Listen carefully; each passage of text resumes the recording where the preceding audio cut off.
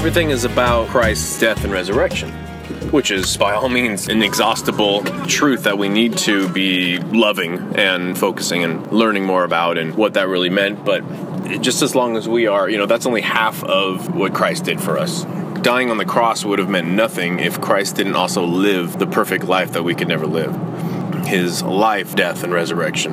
And, even deeper than that, just the fact that God himself came down in flesh. So his incarnation is life, death, and resurrection. And you can just keep going. I think there's like 8 of those stages that we can glory in Christ. I want to give you guys the chance to just think about more than just his death and resurrection. When you hear sermons about his death, when you hear great songs about Christ's second coming, to come back and claim his people, to always just in the back of your mind think, yes, and he lived this life for us. That's why his death means anything. That's why his resurrection means anything. That's why his coming back for us means anything, is because he lived a human life perfectly. A life that not only we couldn't live, but given if every human that ever existed was given a chance to have that chance of living that life, we never would have passed. So it's life we wouldn't live, life we couldn't live.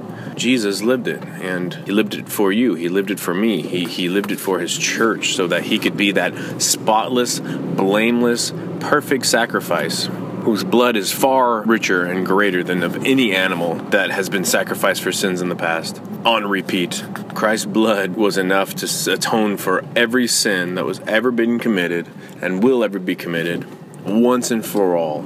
And he sits at the right hand of the Father after living that perfect life, dying for our sins, resurrecting and raising us up with him.